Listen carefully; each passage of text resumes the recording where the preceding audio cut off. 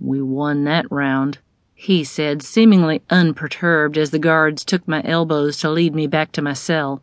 If that's the best they've got, we have nothing to worry about. Brian, I said as I was pulled to the door, we need to talk. We'll have plenty of time in the morning. I don't think you understand. If Patty Sue saw me... Lena. The harshness of his tone startled me. I'll meet you back at the jail, he said, his voice lower but no less harsh. And we can talk then. What we won't do is talk here, understand? You're going to have to trust me. The problem was, I didn't. I didn't trust anyone. How could I possibly trust this man I barely knew, a man who lived in a completely different world than the one I inhabited? Hell, his shoes would have brought enough money on the black market down in the bottoms to buy me food for a year.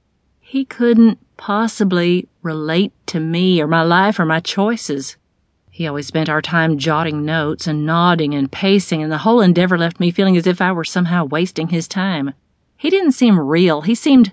I don't even know how to explain it. He seemed plastic, like a mannequin, as if he were mimicking what a good attorney should look like, but was hollow beneath the surface. I'd barely arrived back at the jail when I was hustled to the visiting room. Brian was already there, and he looked as frustrated as I felt. But this time I wouldn't be shushed and interrupted. I'd had enough of that treatment. I was upset, and I planned to let him know it. Lena, what the hell? No! This time I was the one to interrupt. He tilted his head toward me, eyebrows raised, but I forged ahead before he could stop me. Every time I try to speak to you about my doubts, about the nightmares I've been having, you shut me down. I need you to listen to me. It's my life that's on the line after all. My job is to save you, he said. It's not to dissect your subconscious memories and interpret your dreams. I'm an attorney, not a psychoanalyst. I've been down that road before, and I won't go down it again. That's what Dr. Lewis is for. Oh, just shut it, I said, and felt a small thrill when his eyes widened in apparent surprise. You breeze in and out with your fancy haircut, curls arranged just so. You spend a fortune to get those curls like that, don't you? You with your polished nails, acting like you're better than I am, like you don't have time to listen to me. But you know what?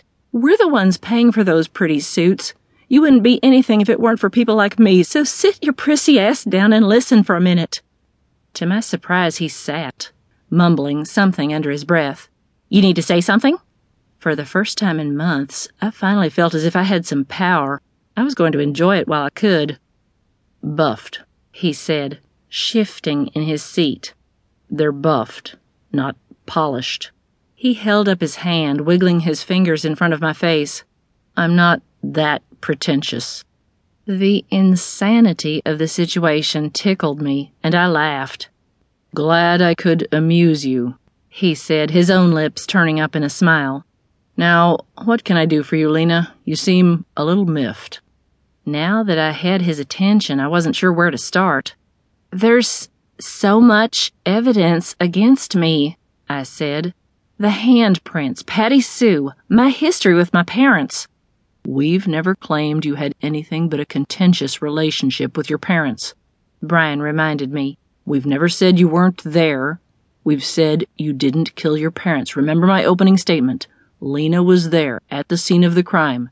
He quoted himself. The evidence is indisputable, but Lena was not the one who killed her parents. We will present evidence to show that Lena was drugged and taken there against her will. Be patient, Lena. It's not our turn yet.